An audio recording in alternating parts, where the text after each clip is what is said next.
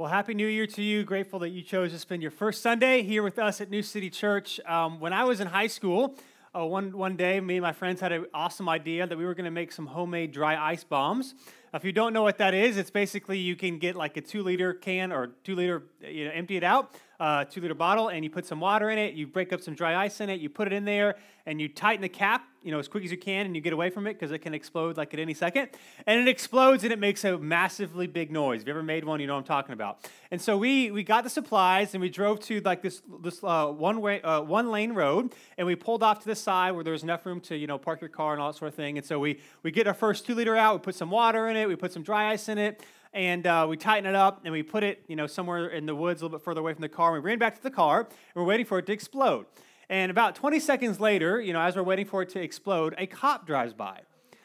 At which point, there's nothing wrong with us like being on the side of the road, so we weren't worried about that, but we were like, oh my goodness, do not explode, do not explode, do not explode. About 5 seconds later, boom, whoop, whoop. And so we were like, shoot, being the nice, law-abiding citizens that we were, we threw everything in the car and we booked it. And so we threw everything in the car. Luckily for us, the road was a little curved, so like the cop couldn't quite see us as we were leaving. We go the other way. There was maybe about 45 seconds away, there was a shopping center, so we flew into the shopping center, went to the grocery store. We all split up. The cop never found us, and it was awesome. It was awesome. We didn't make any more after that because that was a close call, but that was a lot of fun. And at that time, the cop's probably like, what is happening? I grew up in Cary. Nothing ever happens in Cary. He hears this big bomb go off. He's probably waiting for something like on the dispatch. He has no idea what happened, where we went, what was going on. And I share that story because this morning we're beginning our new series through the Old Testament book of Esther. And all throughout this series, and particularly this morning, we're looking at this question. Have you ever wondered if God cares about your life? Things happen in your life, maybe good, maybe bad, and you're wondering if God is even noticing, if he's even there, if he's even in the details, because if we're honest, a lot of times we would say it doesn't seem like he is. What do we do with that? If you've ever wondered that question, then you're in a great place this morning. And so we're going to be in Esther chapter 1. Go ahead and open the Bible if you have one. If not, there's a black one somewhere around you. We're on page 433 if you want to read along. And if you do not own a Bible, you can take that one home. It is our gift to you. Now, again, all of the book of Esther kind of centers around that question. And before we get into it this morning, I want to give you some context to catch you up of what's actually happening before we get into the story. A couple of things that are interesting about the Old Testament book of Esther. It is actually only one of 2 books in the Bible that were named after a woman. The other one is also the Old Testament book of Ruth. It was actually one of the last books written in the Old Testament. We don't know who the author is. Perhaps it was Mordecai, who is Esther's cousin, who is one of the main characters in the story, possibly about 20 years or so after these events took place. So chronologically, it's not chronologically in the Old Testament, it's not at the end of the Old Testament, but it was actually one of the last Old Testament books written. Now, the events that take place in this book happened around 480 BC, so it was a long, long time ago in a galaxy far away. And it happens in the kingdom of Persia, which at that time was the largest known kingdom in human history. This book gives the background for the Jewish feast of Purim, if you're somewhat familiar with that, because of the events that take place in this book that we will read over the next couple of weeks. Now, here's what's interesting about the book of Esther. Christians have historically not been sure what exactly that we are supposed to do with this book. For example, in the first 7 centuries of Christianity, not one commentary was written on the book of Esther. Not one. And in fact, John Calvin, who lived in the 1500s, is one of the well-known church reformers, if you have any background with church history. A well-known guy, reformed a lot of things in the church. What we know from him is that there is no record that he ever preached a sermon from Esther, and he never wrote anything about it. Martin Luther, one of his contemporaries, another well-known historical Christian figure. We have no record that he either preached a sermon from the book of Esther, and he did translate the Bible into German, but he had significant reservations about this book. The question is why? Why have Christians historically been unsure about it? The reason is because it is extremely difficult to interpret, and it never mentions the name of God. If you're somewhat familiar with this book, maybe you read about it in Sunday school, it's a lot more graphic and questionable than you might remember, and we are never told what God thinks about it or why the characters make the decisions that they make. We don't know their motivations. We don't know why they're doing what they're doing, and so it makes it extremely difficult. Again, this book is all narrative. It is all story. There's no commentary. So it does not tell us what they are thinking. The next question you might be like, well, what does the rest of the book of the Bible say about Esther? Maybe that can help us. The rest of the Bible says absolutely nothing. Nothing is said, nothing is referenced on Esther in any other parts of the Bible. Karen Jobe, who has written one of, if not the best commentary of Esther, as she's writing about this and she's saying how it's difficult to interpret, it's easy to misunderstand what is going on, she goes on to say this, that it's probably not a good idea to preach or teach through the whole book of Esther. So guess what we're going to do? We're going to do just that. So Esther chapter 1, verse 1. I'm going to go somewhat quickly, and I'll make a few points as we go. Here's what it says. These events took place during the days of Ahasuerus, who ruled 127 provinces from India to Kush. So Ahasuerus is the Hebrew name for the Greek name, which is Xerxes. Again, at this point, Persia is the largest empire that the world has ever seen. If you're familiar with the movie, I think it came out in the mid-2000s. It was the movie entitled 300, which is essentially like the 300 Greek Spartans trying to hold off a massive Persian army and King Xerxes. This is that Persian army, and this is that king. At this point in the story, Xerxes is probably in his mid-30s. And so that's where we are. Verse 2, it says, in those days, King Ahasuerus reigned from his royal throne in the fortress of Susa. He held a feast in the 3rd year of his reign for all his officials and staff, the army of Persia and Media, the nobles, and the officials from the provinces. And so this massive feast, we actually historically know that it took place somewhere around 483 BC. And we know this because it was about 3 years before this massive expedition that Persia was going to reign on Greece and try to fight Greece and take over the regions of the world that Greece was running. At this point, again, it's the height of the Persian Empire, and Susa is in modern-day Iran. It was kind of Xerxes or Ahasuerus' winter palace. He would spend his winters in the city of Susa. Now, what's interesting here, I just want to point this out. If you're an original Jewish reader, you might be wondering, or you might assume, if we could go back and ask them living at this time, where do you think God resides? Perhaps they would say, yeah, God's probably, he's in charge, he rules over everything. But really, he resides in Jerusalem, and specifically the temple or the tabernacle, right? That is where his presence is. And if you were to ask us today, if you were to ask the average Christian, where do you think God resides? I think the answer would be different but similar. Like we might say, yes, like God is everywhere, he's in charge of everything, but like in the church is where he really is, right? You got to make sure like you can't say a bad word at church because he'll hear it extra better, right? Or like he resides within holy people. So if you're around a pastor or something, you got to act a certain way because God, is more intact with those people or those places than he is other. And what this book shows us is that is emphatically untrue. That even in Persia, even for the Jewish mind, the pagan, godless people who rejected the God of Israel, even there, God is working, that God is not absent, no matter where we might be, that he is in control of all of it. And that's why it's significant that this book does not take place in Israel, but in Persia. And here's what it says next, verse 4. He, talking about the king, displayed the glorious wealth of his kingdom and the magnificent splendor of his greatness for a total of 180 days. And so he provided this massive banquet for the coming war with Greece. And so to try to rally up political allies, try to get the kingdom united for what was going to happen, it's not that the feast itself would have lasted 180 days, but there was some sort of public display for 6 months to kind of rally the troops, if you will, for this upcoming war that they wanted to wage. Verse 5, it says, at the end of this time, at the end of the feast, the king held a week-long banquet in the garden courtyard of the royal palace for all the people, from the greatest to the least, who were present in the fortress of Susa. White and violet linen hangings were fastened with white and purple linen cords to silver rods on marble columns.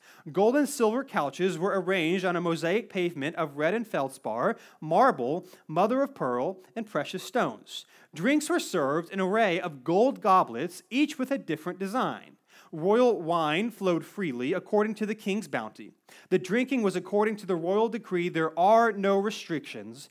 The king had ordered every wine steward in his household to serve whatever each person wanted. Now, there's two things about this that we need to understand. First is that other than the tabernacle and the temple in the Old Testament, it was very rare that an Old Testament writer would spend this much amount of time describing the place of any other places other than the tabernacle or temple. The point about all this detail is to show how insane and lavish this place was. Like, I don't know about you, but they had so much gold. They didn't only have gold cups, but they were each specially customized made. It was crazy. Whatever they wanted, they could have. And secondly, another thing that would have stuck out to an original reader, particularly a Jewish original reader, was, again, the lavishness of this place. And secondly, in this time, typically when you would do festivals or banquets, you would have what was called a toastmaster. And whenever the toastmaster said you could drink, that is when everyone would take a drink. But yet what we see here is that anybody could drink whatever they wanted, whenever they wanted it. And it's supposed to show us this, that the lavishness and the unprincipledness of human behavior, if we are left to ourselves to do whatever we want. We're going to see this theme all the way throughout the book. And so if I could just make a point here, especially for, again, the original Jewish leader or reader who often assumes financial blessing with God's, favor on your life, here's a point that I think the author is trying to make. That prosperity is not a measure of God's blessing. Prosperity is not a measure of how faithful you are. Now, it is true that God can, if He chooses, bless us in material or financial ways. But just because you have a lot does not mean that you have God as a part of your life or that He is moving in your life. And we know that because, again, this Persian Empire is going to do a lot of horrific things, and they have a lot of money. And so we just need to be careful as we go today not to assume that maybe if you're struggling, maybe if financially you're in a hard spot, or maybe difficult things are happening to you, that does not mean that God has abandoned you. It does not mean that you're being unfaithful in some way, and it does not mean that God doesn't care. That there's a lot of factors in our life that we live in a broken and fallen world, and just because you have a lot or because you have a little does not reflect what God or how God views you and how much He loves you. If we're not careful, we can measure certain things in our life the wrong way as a kind of litmus test to how faithful or how good of a person we think we are, or how much God loves us. And I don't know if you've ever done this, but I read a couple weeks ago, about 12 years ago in Tennessee, talking about this idea of how we can measure things wrongly, right? He went to basically a thrift shop, and he bought a copy of the Declaration of Independence in a salt and pepper shaker for $2.48. And I'm not sure why, but sometime later when he was home, he was looking things up about the Declaration of Independence, and he found that in 1820, John Adams commissioned 200 replicas and copies of the Declaration of Independence to be made. And somehow he started to think about his. I don't know if the size was the same or there's something interesting about it, but he decided to have someone come and praise his little copy that he bought to see if it was authentic or what about it. And so he comes to find out at this point, there was only 35 known remaining copies of these 200 that were originally written. Only 35 were remaining. He happened to have number 36. And so like any wise man would, he decided to sell this thing. And so what he originally bought for $2.48, he sold for $477,650. That is awesome. Now, what's the thing, right? No one had any idea, right? It was sold cheaply because they just thought it was some knockoff thing. Again, prosperity is not a measure of God's blessing. So I don't know. I know it's the beginning of the year, and I don't know why you're here today. Maybe you're a follower of Jesus. Maybe you feel like new year, new me. I got to get better. You just need to know that God loves you where you are, and do not think that God's favor, God's care to you is tied to how financially or how well things are going on in your life, because for King Xerxes, things are going well, but God is nowhere to be seen. And so if we continue reading verse 9, here's what it says next. Queen Vashti also gave a feast for the women of King Ahasuerus' palace. On the seventh day, when the king was feeling good from wine, Ahasuerus commanded, now I want to make a point here before I read these names. If you ever find yourself in a situation, Bible study or whatever, where you have to read the Bible aloud and you come across names you have no idea how to pronounce, you do two things. You read them quickly and with authority, and people will assume you know what you're talking about. Okay, so that's what we're going to do throughout this book. The queen is going to, the king is feeling good from wine, and so he commands Mehuman, Bistha, Harbona, Bigtha, Abagatha, Zithar, and Carcass. That sounds good to me. Let's keep going. The 7 eunuchs who personally served him to bring Queen Vashti before him with her royal crown. He wanted to show off her beauty to the people and the officials because she was very beautiful. But Queen Vashti refused to come at the king's command that was delivered by his eunuchs. The king became furious, and his anger burned within him. Now, here's what's going on here.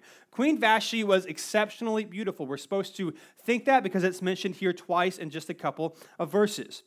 Near the end of this massive banquet, the king has his eunuchs. The eunuchs were castrated men who could be trusted, with the queen or with his concubines because they could not do anything with them. And so he had his eunuchs bring his queen to him to publicly display her. Now, this does not mean like, look how beautiful this is. This means with a crown and likely little, probably no clothing, that she was supposed to expose herself to all these drunken political rulers. Now, we are not told why, but she says no. Now, obviously, this is a very humiliating request. It is a very violating request, and it would have gone against custom to ask the queen to do something like this. But again, one of the things difficult about this book is that we're told she says no, which is very courageous on her part, but we're not told why. So she does not do this. The king is furious and he's embarrassed because the kings at this time would have been considered some like gods, that they had absolute control,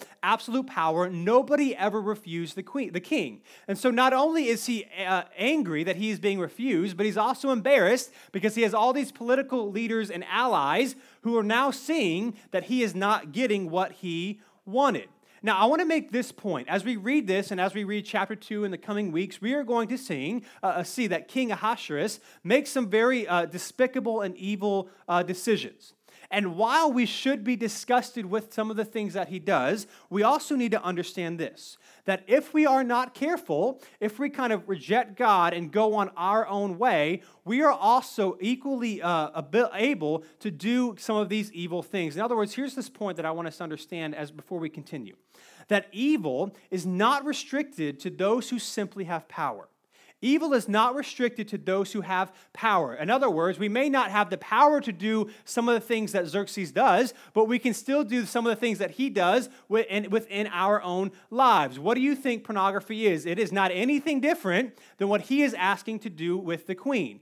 We may not have lavish and custom-made golden goblets, but we can easily consume way too much alcohol, get drunk, and make poor decisions. And I do not say this to condemn us, to make anyone feel guilty, but for us to know that evil is not something that is only restricted to those who have power, right? It's really easy for us to look at politicians or the Fortune 500 CEOs or people with a lot of money and say, how dare they, completely ignoring that it is within us as well. Evil is not restricted to simply those who have power, but it is in all of us, and God is inviting us to come and follow and know Him to help us through these times. The question for us is, are we intentional about loving God and loving other people? Are we intentional about that? Because if not, we can do small things within our maybe small circle of power that would be equally egregious as what King Xerxes did if we had the power that he had. Evil is not restricted simply to those who have power. And so we are supposed to look at this king with caution and with reflection in our own lives. And so if we continue, here's what happens next. So again, the queen says no, he's angry, he's embarrassed. Verse 13. So the king consulted the wise men who understood the times, for it was his normal procedure to confer with experts in law and justice. The most trusted ones were Karishna, Shethar, Admatha, Tarshish, Mereses, Marsana, and Mumukin.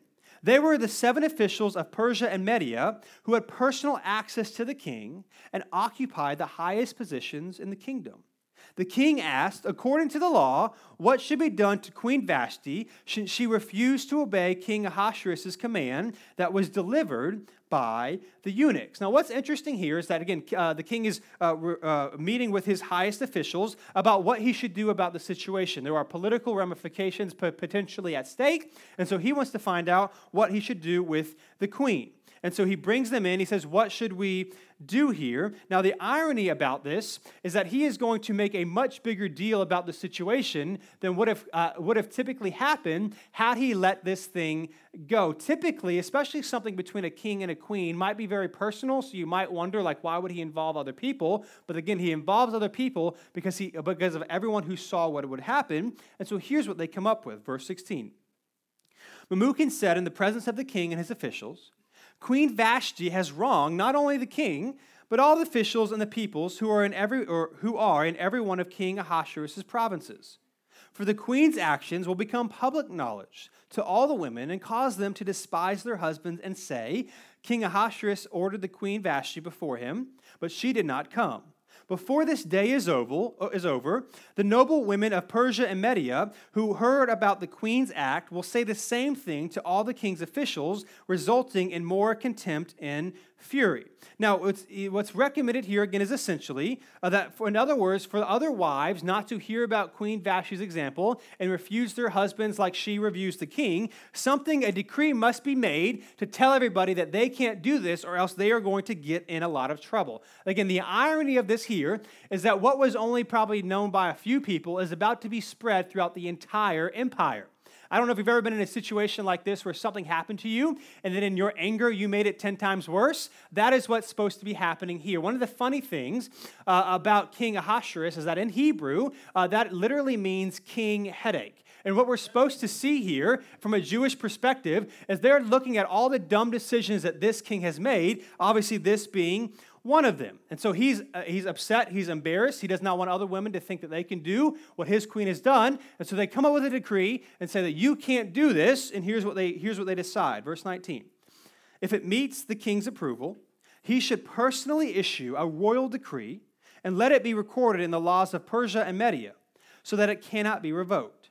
Vashti is not to enter the king Ahasuerus' presence, and her royal position is to be given to another woman who is more worthy than she. The decree the king issues will be heard throughout his vast kingdom, so all the women will honor their husbands from the greatest to the least. The king and his counselors approved the proposal, and he followed Memucan's advice. He sent letters to all the royal provinces, to each province in its own script, and to each ethnic group in its own language, that every man should be master of his own people and house and speak in the language of his own people. So essentially what happens here is that Vashti is divorced and kind of stripped of her duties as queen. She is not killed. We're not told why. We're not told what happens to her, but she's probably banished to a life of loneliness. And that is what happens. She decides not to do it. Again, we're not told why, but in her courage, she says no, and then she is banished. Now, here's kind of some of the irony that we're going to see throughout this book, especially if you're an original reader, what you would have understood or took in. That the author of Esther, whoever the author is, again, likely writing about 20 years or so after the events that take place in this book actually happen, is showing us the quote-unquote wisdom of this king. Historically speaking, in the kingdom of Persia, what would often happen is that when officials and the kings wanted to make decisions, they would get drunk like they did here, make decisions while they are drunk. The next day, they would wake up after they sober up. Then they would decide whether or not they liked the decision that they made while they were drunk. Now, to them, there was this belief that when you were drunk and intoxicated, it made you closer to the gods, and so that's how they did it. Now, what's interesting here is that they thought they came up with a good plan. They thought, here's what we're going to do. We're going to make things the way that we want to make them. And what we actually see throughout this book is that they, just like we, don't actually get to decide what happens, right? Things can happen, sometimes in our control, sometimes without our control, where we think what we say is going to go, and yet what we actually find is that God is always working in the details. Always, whether it's good decisions that we have made or bad decisions that we have made, that God is always working and can use absolutely any situation for His good. And so the point that we need to understand as we're beginning this book of Esther is this, that we are not in control. We think we are in control. We try to order our lives just like King Xerxes and the political leaders of Persia. We try to do certain things, and when things don't happen our way, we try to do things maybe a different way. And we need to understand that we are not in control. And the sooner that we understand that, the better things go for us so that we can trust the one who actually is. It kind of reminds me, and I'm sure you have examples of this at times in your life too, where maybe you planned for something and then things didn't go as planned, right? Because you were reminded yet again that you can try and control and think through everything you want to think through, but sometimes things happen that you cannot control. An example for me is when I proposed to Christina. I did a great job. I'm not very romantic, but I did a great job. She says I did a great job with that, okay? And so what happened here, I'm going to share a little bit of story and how even when I meticulously planned, it did not quite go as I expected. And Christina's favorite part of the story is what I did not plan. It was January. She knew the proposal was coming. And so the day before, I think it was we were going to go to like a fancy restaurant on a Wednesday night. And so the day before, maybe that morning, I said something came up. Essentially, can we move it to another day? So she wouldn't think anything of it. So it was moved to a couple days later. We go to this restaurant. As we're leaving, her friend calls her because she's hysterical. She's in hysterics and she's upset. The church that we were a part of, Christina also worked there at the time. It was a large church. In the back of the auditorium is where there was a room where you would count money and offerings and all that sort of thing. But you had to have like a key fob to get in there. Now, you couldn't lock yourself in the room, but for some reason, some of the staff thought that they could. And so we had this plan where her friend or her coworker called her, said that she was depositing money that she had found in the kids area into the money room thing, whatever they called it. I don't know. I was never in there. And she said, I'm locked. I can't get out. And so Christina's like, oh, I'm so sorry, because we were going to go to the movies. She's like, can we stop by my apartment first so I can get my keys? And then I can let her out, and then we can keep going. And I'm like, yeah, sure, that's fine, not a big deal, whatever. And so we go on campus. We were in college at the time. I get to her apartment. She runs out, gets the key, runs back in her car. And as we're leaving campus, before we left the campus and got to the church, I really had to pee. I really had to go to the bathroom. And so I stopped the car, before we get off our campus, run into the woods and go to the bathroom. And she's thinking, what are you doing? Why can't you wait until we get to the church and just go to the bathroom? What she didn't understand is that's not how things were going to go. Like, there was a proposal. I couldn't be like, hey, don't go inside. Let me, all right? And so that way when we got to the church, she goes in the auditorium. There's candles, a keyboard, all this sort of thing, right? I had to be there. I couldn't be in the bathroom when she saw that. And so Christina's favorite part of this whole proposal is how I pulled off to the side of the road and ran to the bathroom, and she had no idea what was happening, right?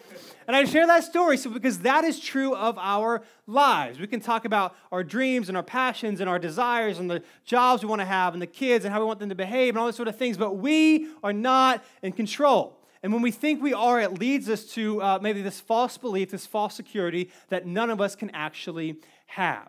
And as we talk about Esther, as we begin this book, I'm reminded of what one commentator said. It'll be on the screen, talking about this idea of where is God, and talking about how he is ultimately the one in control, not us. He says this, that God is present implicitly, but not explicitly. Already, the reader anticipates that Xerxes as a Gentile will be superseded by God's sovereign choice of a new queen, even the Jew, Esther. The narrative is now ready to introduce us to a new character. Vashti has courageously entered and exited, and she has prepared the way for one to replace her and to exceed her courage. Now we are beginning to see the foundations of how Esther is going to come to be, and how all along there are so many examples we're going to see that in the moment nobody would have expected, nobody would have thought God was anywhere, and then we see this is what God was doing all along. And as we kind of end chapter 1 this morning, and as we reflect on this idea of absolute power and absolute sovereignty to make the decisions to do whatever you want, right? We are reminded that only a king that has perfect character can actually use and actually should have this absolute power, right? We are seeing, and we're going to see Xerxes, who was considered a god who could do whatever he wanted, whenever he wanted, making a lot of terrible decisions. And we're reminded that only someone who has the character and goodness of love should actually be in that place to do whatever they want and to say whatever they want to say and to have whatever they want to have happen. And what we see is that this is Jesus for us. That Jesus is the perfect king who doesn't demand submissiveness to us. He doesn't make us do things that are not for our good. He doesn't make us do things for his pleasure that bring us shame and dishonor and embarrassment, but instead, he gives of himself, right? This is the gospel, that Jesus would come in the form of a man to do for us what we could not do for ourselves. He doesn't say, hey, come to me like puppets. Hey, come do this. Hey, don't do this. And if you don't obey me like Queen Vashti, I will never speak to you again. You will never enter my presence again. That is not what the gospel is. The gospel is that unlike Vashti, in this situation, we make bad decisions. We decide to go our own way, and yet, because he loves us, he is still there, and he is desiring a relationship with us. It's not about us. It is about him and what he has done for us and his invitation to come and be accepted and loved and forgiven by him. In other words, especially if we compare Jesus to maybe Xerxes or even Jesus to us in our own own lives and how we can live and operate and do things our own way, here's what we see. That Jesus is our true and better king. Jesus is our true and better king. He is the opposite of Xerxes in every way. And he's the opposite of us in every way. Just to give you some point of comparison of how Jesus is different than Xerxes and different than us, here's what we see, even in the first chapter, that Jesus himself is more wealthy because he owns all things, and he is more powerful than Xerxes. That Xerxes thought that he was a man who had become God. When what we see is that Jesus is actually a God who had become a man for us. Xerxes died and nobody worships him, right? Jesus conquered death and billions historically have recognized him as God. Xerxes had subjects from every known nation of the world at that time, and yet we see that Jesus is in Jesus' kingdom. He has joyful worshipers, not out of submissiveness, not out of you better do this, but out of joyful love for what Christ has done for us. We see that Xerxes threw enormous banquets, and what we know is that Jesus will make his pale in comparison in his kingdom. We saw and we know historically that Xerxes' kingdom came to an end and Jesus' kingdom has no end. Xerxes thought himself as the King of Kings, and he died and was ultimately judged by the King of Kings. Jesus is our true and better King. And as we begin this new year, and as we maybe again try to think, how am I going to get better? Here are my spiritual disciplines, or here how I'm going to be a better person. We need to understand that Jesus came to do for us what we could never do for ourselves. Following Jesus is not about what we have done, but what he has done for us. And what we are seeing in Esther, and what we are seeing in our lives as we look back over the scope of our lives, especially when we die and see Jesus face to face, is that God was present and is present from the very beginning, and he is just getting started.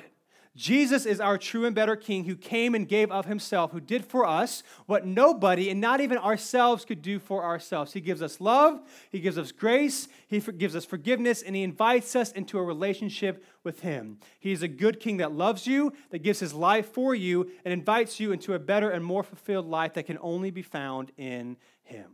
Let's pray.